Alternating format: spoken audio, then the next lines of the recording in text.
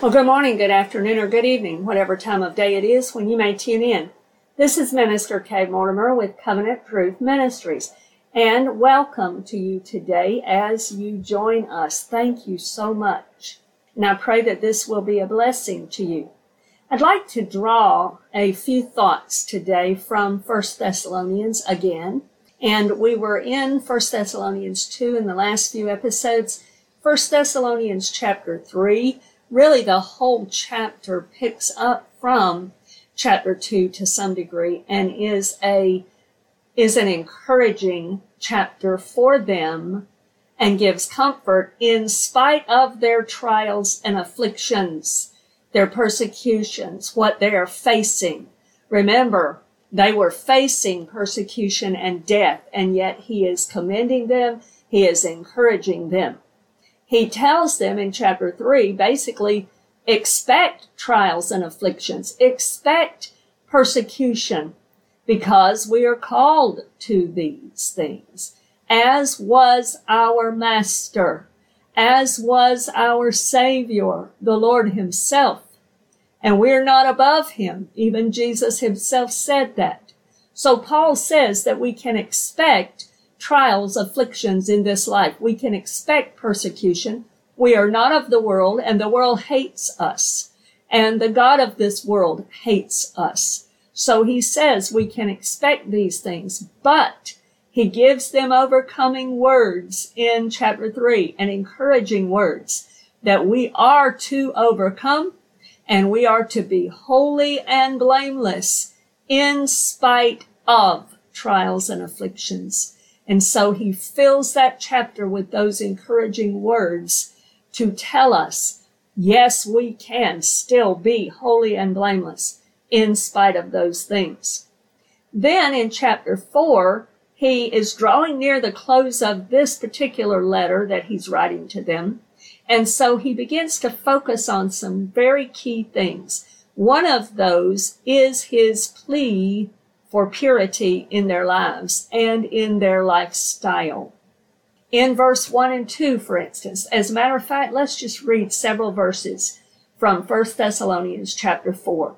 Finally then, brethren, we urge and exhort in the Lord Jesus that you should abound more and more, just as you received from us how you ought to walk and to please God. For you know what commandments we gave you through the Lord Jesus. For this is the will of God, your sanctification, that you should abstain from sexual immorality, that each of you should know how to possess his own vessel in sanctification and honor, not in passion of lust, like the Gentiles who do not know God, that no one should take advantage of and defraud his brother in this matter, because the Lord is the avenger of all such, as we also forewarned you and testified. For God did not call us to uncleanness, but in holiness. Therefore, he who rejects this does not reject man, but God, who has also given us his Holy Spirit. So Paul is reminding them that he has already taught them how they are to live as a Christian in whatever times, whether they're times of plenty or times of lack or persecution. As a matter of fact, when many of us love to quote the scripture, I can do all things through Christ who strengthens me. The context of that verse is speaking of being able to live in plenty or being able to live in lack. Paul is saying, I've lived in both, and I can do either as God will strengthen me through Jesus Christ. And so Paul has taught them while he was with them how to live as a Christian. So now he, in his letter, is reminding them, and he tells them, you got to keep on living exactly like I told you how to live, exactly the way I taught you. Now, this is very important because Paul was all about the preaching of the gospel, but he did not stop there. He was all about the making of disciples. He would tell people so they could get saved. And once they got saved, he wanted them to know how to live in a manner that pleases God. He wanted them to know how to live as a Christian because he had an eternal view in mind. We talked about that in an episode earlier where Paul was all about the making of disciples because he had in mind the Bema seat. He wants to see every Christian come to maturity. And so do I and others that are doing this good work for our Lord. It is our goal to help you learn, to help you grow as a Christian, to help you come to maturity and be faithful and hear him say to you, well done, good and faithful servant. So Paul has taught them. He discipled them. And now he's reminding them and he tells them, you got to keep on living exactly like I taught you how to live.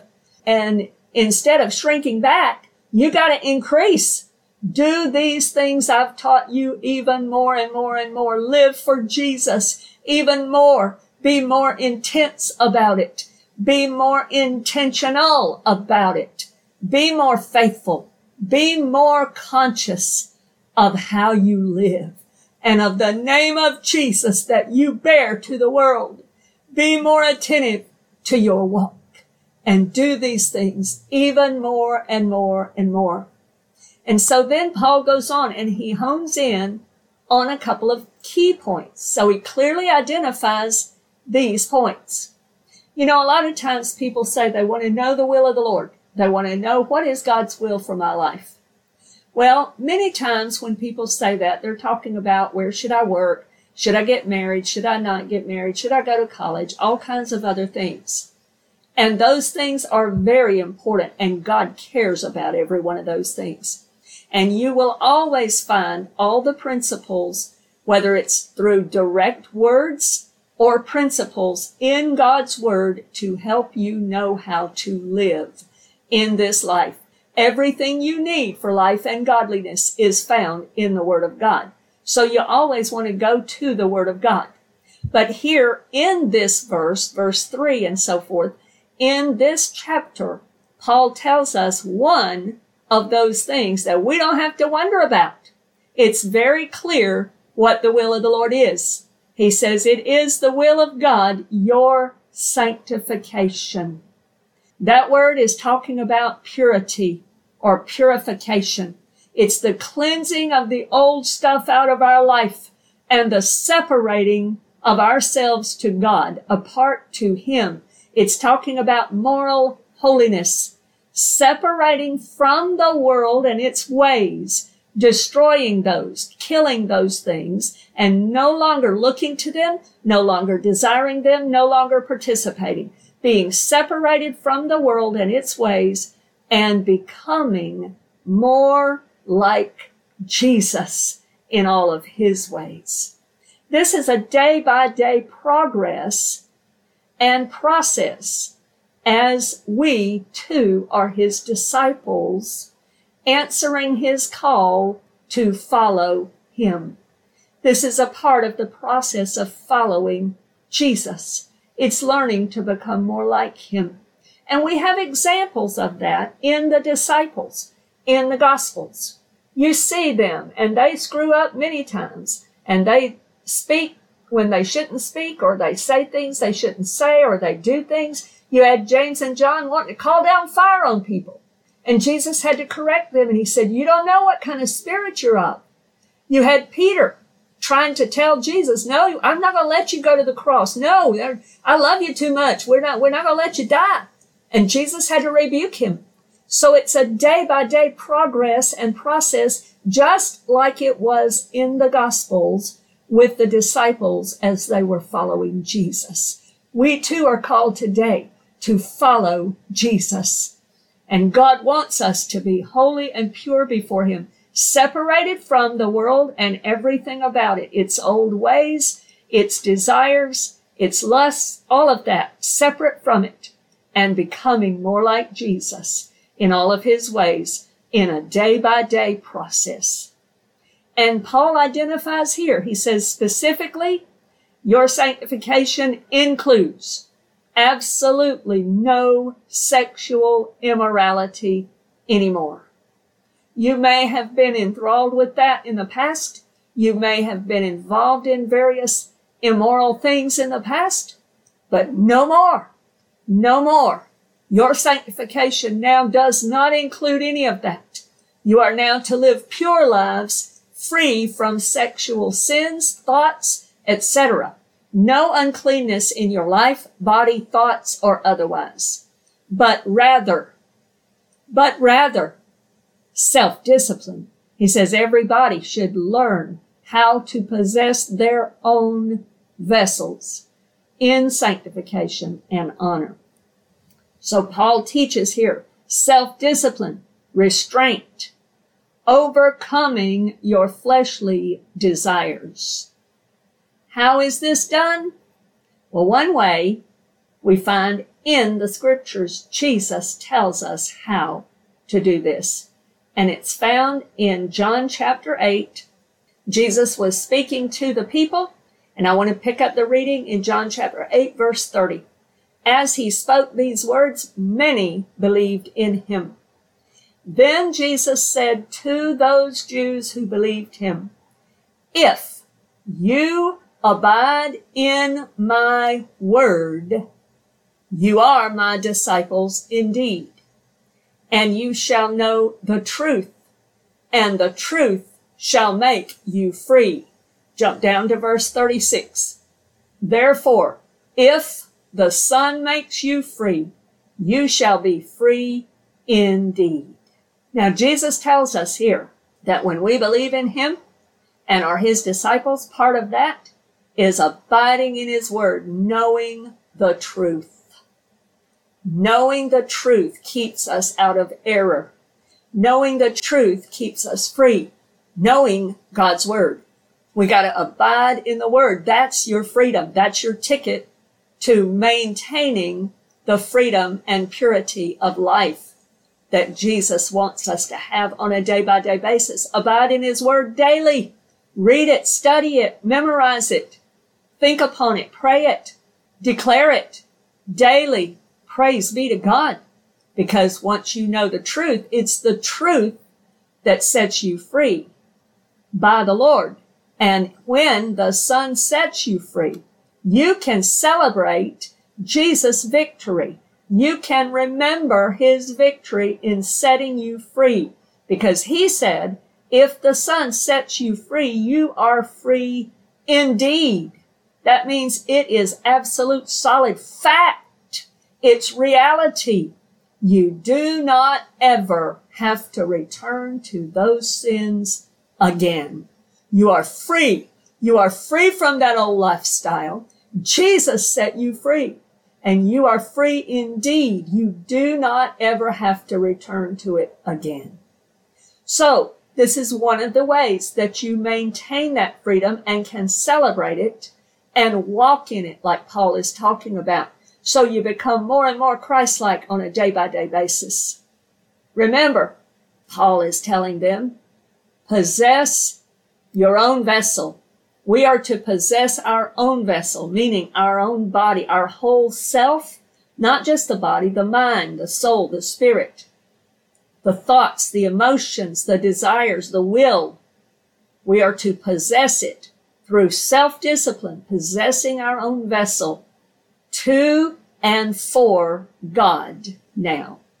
In sanctification, separation to God and for him alone, and in honor. In other words, live for the honor of the name of Jesus that we bear. We are called Christians. We bear his name.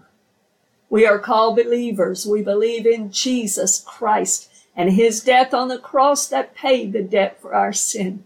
And we are his followers. Live for the honor of the name of Jesus that we bear. You know, people can have a very good name. In my family years ago, my mama and daddy both had good names. People knew them.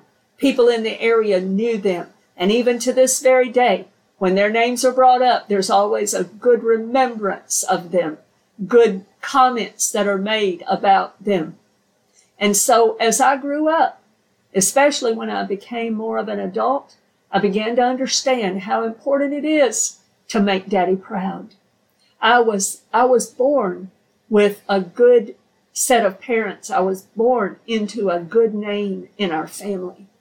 And so I need to not shame that name, but rather to help and to continue the legacy of the honor of the name that I wore before I was married, the name of my family. And so it's similar to that. We need to make Daddy proud. We need to make Abba Father proud by living to the honor of his name, the name of the Son of the living God that has saved us and set us free. We need to shine his glory.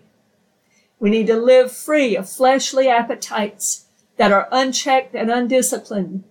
Paul says, not in passion, but rather overcoming those things, possessing our vessels in honor, in sanctification and honor, separate to God alone and living for the honor of his name. And Paul tells us in verse 7 and 8 of 1 Thessalonians chapter 4, the reason is because God did not call us to uncleanness. He didn't call us to just go back and live any way we wanted to and bring shame to his name. He didn't call us to live that way because we are not representing him when we live in uncleanness, when we live in sexual immorality, when we live in impurity and unholiness of any kind. But rather, he has called us in holiness. I want to stress this for a moment. He called us in holiness. Paul uses the Greek word for in here, which means it's talking about in something, in the fixed position of. In other words, my point is, Jesus called us out of impurity, and then he put us in a position of now being purified by the washing of his blood over us and washing our sins away. So there's a positional purity that he placed us in when he called us and saved us and called us out of impurity. And in that position of holiness, God has called us to remain.